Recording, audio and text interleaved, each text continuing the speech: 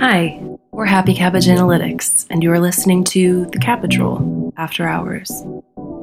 Happy Cabbage is a data analytics company focused on empowering cannabis retailers to make data-driven decisions. On this podcast, we'll share unique industry insights, data that goes against the grain, and business solutions that have the power to transform your cannabis business.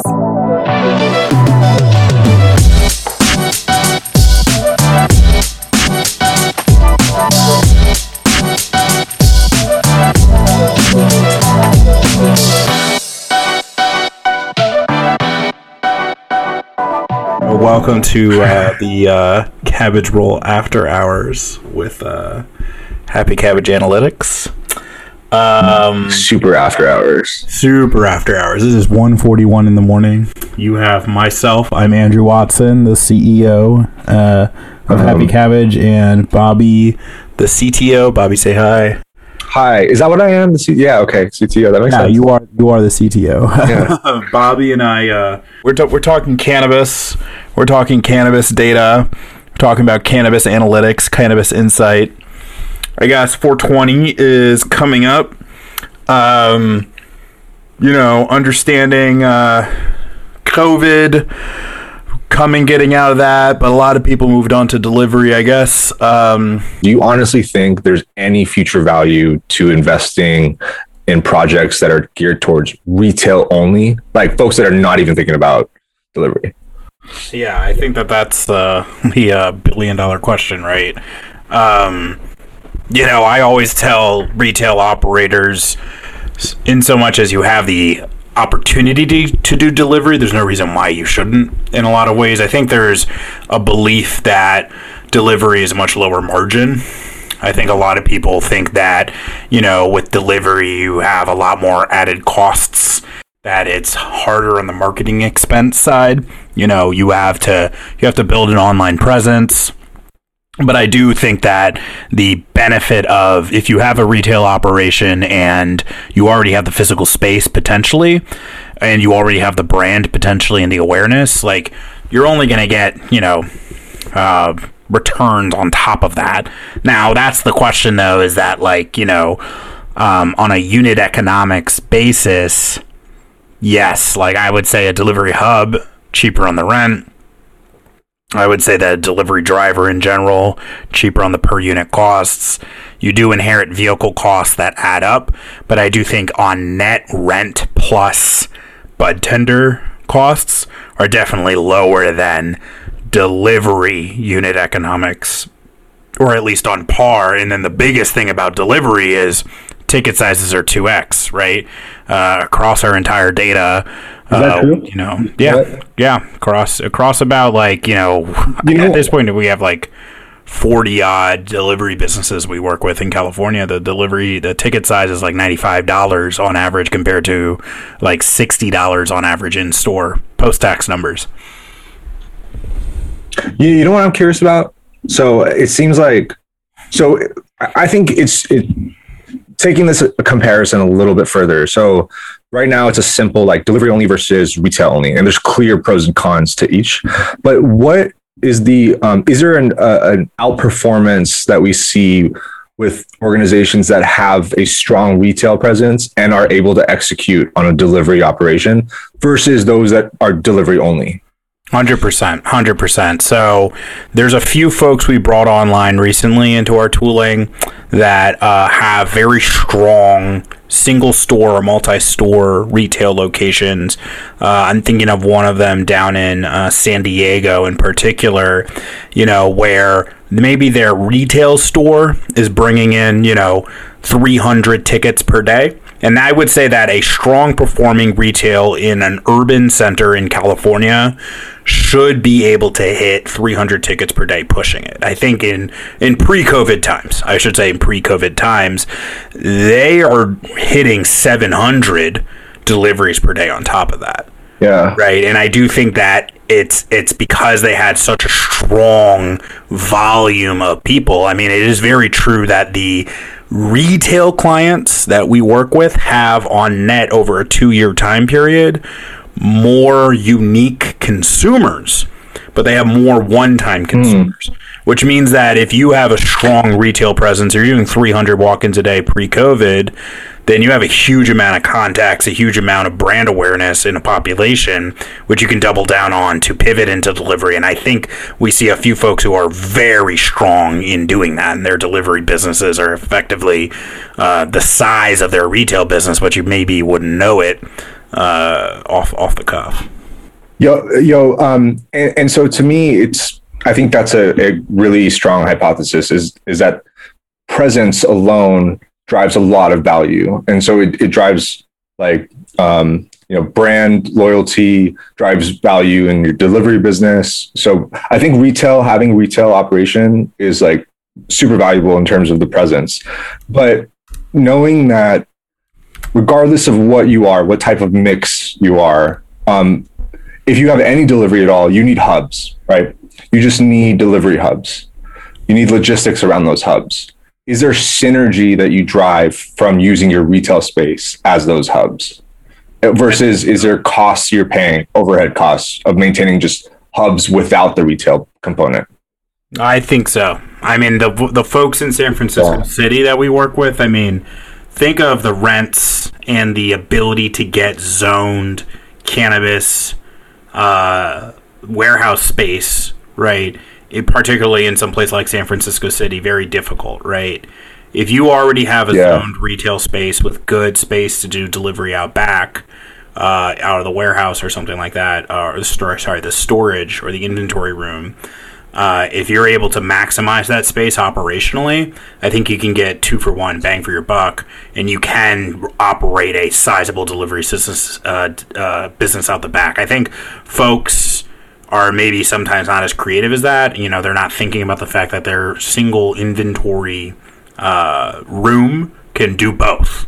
Yeah. There's no reason why it can't do both. It's just your velocity of batches coming in from metric, logging them into metric, and then making sure that you're, moving them into the correct place in your point of sale so that they're able to be live on a delivery menu.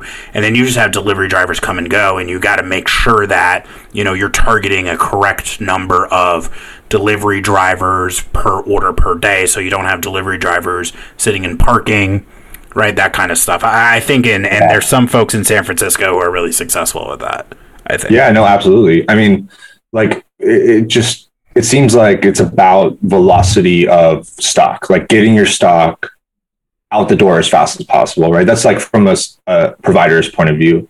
And like having the outlet of delivery within your organization just adds a whole nother dimension to like the operations you're able to optimize and the information you're able to take action on. So I think it's like a super competitive advantage. I think it's important to note, like you are clearly very knowledgeable in your answers here. And it's coming from our data. Like we can assign exact numbers to our discussion right now. And I think like maybe the first episode is a little bit too condensed, but I think we should talk about some interesting numbers.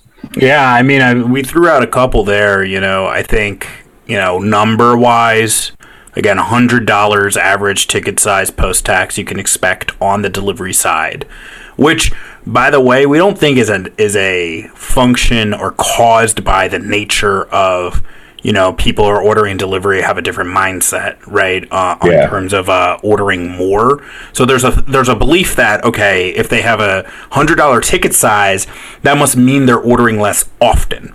That is not true. No. There is not a distinct difference between order frequency, number of days between orders, between delivery dominant clients of ours and retail dominant clients of ours. I mean, we're looking at average regular consumers are ordering 20 to 30 days between order, right? Right. I mean, I think there's an economic theory that's on point with this conversation. It's just, so the misconception is that higher order size means less frequently they're purchasing, right?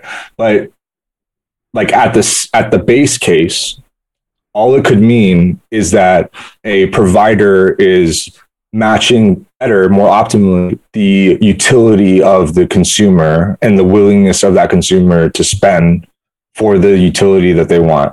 right? So they're getting a better experience, and you're going to pay for a better. If you're getting a good experience, you're going to pay for it. If you're not, like I do this constantly. If I go into a new place and I'm trying out some weed because it's like not consistent or whatever, I'm not likely to spend all my money. You know, I'll go in with more money than I spend because there is the possibility that I'll discover something I know I'll love, but usually I don't. Yeah, and I think, I mean, I'll posit a question back to you. Another ticket size trend we see is with COVID, a lot of folks started online pickup. And we see similar ticket sizes between delivery and online pickup.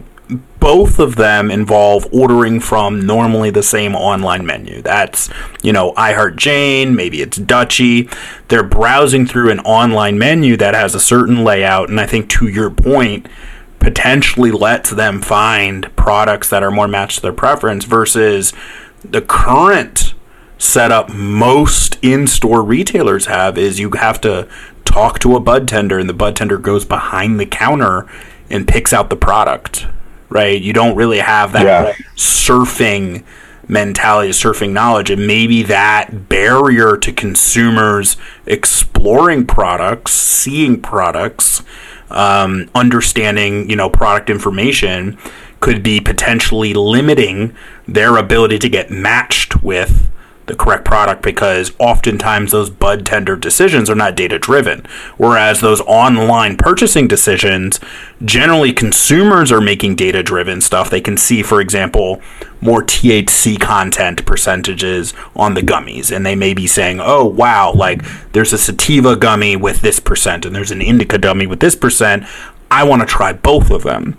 Whereas in a bud tender conversation, they might not be led to attempt to try both of them. And I think that contributes to why we see, both with online and delivery pickup, higher ticket sizes. And it goes back to what you were saying in terms of people are looking for consistent experience, and unfortunately there's not a lot of data and a lot of information to guarantee consumers get consistent experiences, which is why we're spending a lot of time, as you know, exploring this problem and trying to figure out how can we use the data to predict consumer experience and line up what we're offering consumers through text message marketing of what products we're matching to which consumers, getting into more so understanding potentially inventory matching, that kind of stuff.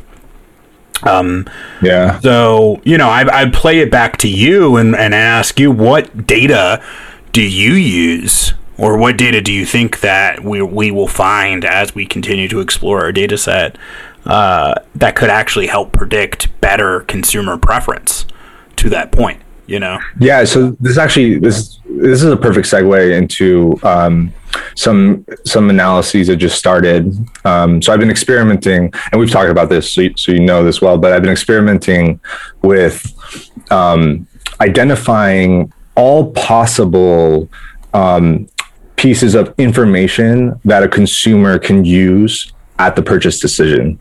So like THC content, THC versus CBD, hybrid versus sativa versus indica, right? A lot of these are bullshit, but in aggregate, if you just dump all the possible, like, call them variables that we consciously or unconsciously think about when we're buying, what combination of variables? So I assign preference across all these variables to every consumer in our data, and I get a matrix, right? And I get basically ones and zeros indicating if a customer or a consumer has a profile of high THC concentrates with a particular hybrid flower, right? That's one consumer's profile. What combination of these variables are empirically showing higher revenue generation? And revenue generation is a proxy for preference, because we can make the assumption, or at least the hypothesis, that you're going to spend more money if you're getting your preferences met better. Yeah. On any given purchase decision, right? And so, like in the large amount of the data we have, we can start seeing correlations, statistically significant correlations in certain profiles and higher dollars being spent. Yeah, and that's so. I want to understand the effects of, like, which of these variables are actually driving more money. Yeah. And I think you keyed in on a couple really interesting things there. One is there are certain variables that the consumer is exposed to actively. To your point, indica, hybrid, sativa, THC percent, images of the product, which we can use image recognition to start to identify certain images that are potentially influencing purchase behavior. But then there's also the unobserved variables that consumers don't have access to decide what to purchase, right? These are the more qualitative variables, which are like how good the high is, right? Is this going to make me sleepy? Yes, it says indica versus sativa, but those are very broad, and to your point, not always predictable qualities or things. And there's a lot of effort underway to try to get that data through reviews and surveys and, using, expert opinion and aggregating that kind of stuff. But I think there's a lot that we can infer, a lot we can know by focusing on that output and basically saying, hey, we threw in a lot of variables, both observed that consumers can look at and unobserved that we just know from all these product attributes that we can infer from, honestly, a lot of the point of sale data. And then we can find those groupings of variables that are making consumers come back for that product over and over and over again. And it could be something like what bud tender they're buying from, honestly. It could be that personal relationships matter. Exactly, personal. Consumer behavior is a really interesting thing because it's a huge field of study, right? And it's economics, psychology, sociology. Like it spans a lot of people study this thing, and a lot of times, like what's interesting about it is there's patterns and trends that a lot of times are clear if you take a sort of high, if you have like a perspective on it that's like you're seeing a ton of. You're seeing like 100,000 consumer purchases, and you're able to see these trends. Whereas us individually, when we go into a store over like, let's say 10 different experiences, we may not know consciously that the 5 or 6 times we actually got better products, got products that met our preferences better, we actually spent more. It could be 20% more. We may not, we don't notice that as individuals, but we see that like, over 1 million customers, that effect is obvious. It's interesting. Yeah. And I think that, I'm about to say I think that one problem with a lot of folks in the industry and when we're inventing technology and thinking of what to do here, we base it a lot on our own personal anecdote, which unfortunately, we as a population of people in the industry are a very small subset of cannabis consumers. I mean, talking numbers on data, a sample of just 20 odd dispensaries that we've profiled over the last 3 months, we're looking at 150,000 unique people that have ordered, right? That exciting. There's a lot of people, right? And to think that we as industry experts, through our own personal experiences, can describe and understand why 150,000 people are purchasing cannabis is, I think, a little bit misguided on our part. But that being said, one anecdote I have personally on my experiences, I did kind of stumble into a discovery of infused pre-rolls, and I definitely do spend more revenue now on infused pre-rolls, right? I'm willing to pay a premium for infused pre-rolls, but I still look for maybe the lowest price per THC that I can possibly get in bulk. But that was a lot of just searching and matching on my part. That was a lot of just accidentally buying an infused pre-roll once and then realizing, whoa, like this is the experience that I've been looking for. And now as a result, I order more frequently, I order more consistently, right? And I generate more revenue for the dispensaries I purchase from. Now you're lucky to have found a product you love that you can actually purchase over and over again. I'm thinking back to like early days of weed when it was just all about flower. like it's like hitting the lotto if you have a fantastic experience on the first day and you want to try to go back and get the same exact shit like a week later, 2 weeks later. Worst case is that you buy what is the same strain name from a different supplier, totally different weed.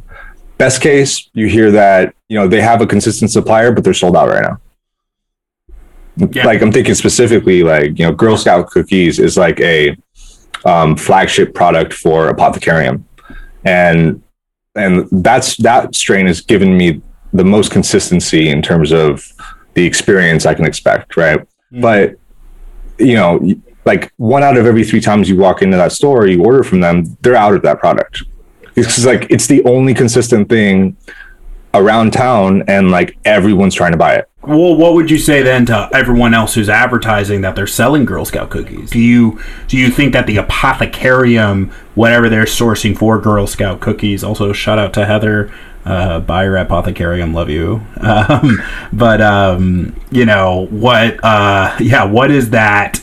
Do you expect to get the same experience from purchasing a strain advertises Girl Scout cookies with a completely different price, a completely different brand, completely different THC percent potentially advertised from a different delivery service? So I've been burned too many times in terms of like, so for background, like I think a lot about all these variables we've been talking about, like THC content, like, the composition of like what we call sativa hybrid, like sativa leaning hybrid, et cetera. Because I think a lot of people, myself included, have anxiety and are sensitive to a certain chemical composition. Am I able to identify what that chemical composition is? No, unfortunately, because I haven't had enough samples that are with low variance and variation for me to be able to pinpoint, even just personally, over like, let's say 1,000 different trials, which ones are actually the ones that I like. The compositions are there's no standards, relatively speaking. There's like very minimal standards in terms of product quality assurance. And so like I haven't been successful. It speaks to why the Girl Scout cookies at Apothecarium is so in demand and so popular. It's like they have a strong relationship with a supplier that's able to produce great weed every time. And they've just focused on that name, Girl Scout cookies. And so like, when I hear Girl Scout cookies, I always think Apothecarium. When I hear it's Girl Scout cookies from someone else, I'm like, fuck it. It's just like, they're just using the name. Mm-hmm. Or like, maybe less malicious. They believe they have a strain called Girl Scout cookies. I don't believe it's going to be the same experience as the one I expect from Apothecarium. Mm-hmm. And I think that's the beauty of data and our expertise in data and what kind of data we have, is that we can discover what those quote unquote Girl Scout cookies are based on those consumer buying behaviors that are different than the other Girl Scout cookies. And so, right. And it's not so we can say that. We can say, hey, this Girl Scout cookies, when people buy it, they come back. This other one, when people buy it, they don't come back. Yeah. Right. And so that's what's amazing. It's so we know that there's a set of properties that the grower of Girl Scout cookies at Apothecarium is able to produce to those properties every time, very consistently, right? And so they exist. Even though I, as an individual consumer, can't identify the chemical composition that is favorable to my anxiety, me as a data scientist with access to 1 million data points am able to see that globally. And if I have enough people who are validating my experience with the consistency from Apothecarium, I can actually look at and identify like the composition, that the properties that supplier is striving to meet, that is able to help them achieve consistency. Then the next part, which is more exciting, is how do we transfer what we've learned to make the industry just better for consumers? How do we transfer that learning to providers elsewhere, not just this apothecarium, not just like individual retailers, but really like how do we disseminate that so we can make an impact to consumers, across the industry. How can we, using data, objectively say this is the best Girl Scout cookies on the planet Earth? Yeah. But that was the Cabbage Roll After Hours with Bobby and Andrew, and we will see you next time. Shout out to our loyal fans everywhere across the country. Shout out. Follow us at Happy Cabbage Analytics _ on Instagram. Follow us on LinkedIn, Twitter, or website. We got a Twitter presence. You cause us beef on Twitter. Email me. Honestly, I'm always down to hang. Okay. You have some industry enemies on Twitter. I know. Don't talk about my enemies. Don't talk about your. For more data insights and marketing solutions that will transform your cannabis business, join our mailing list. Visit us at happycabbage.io.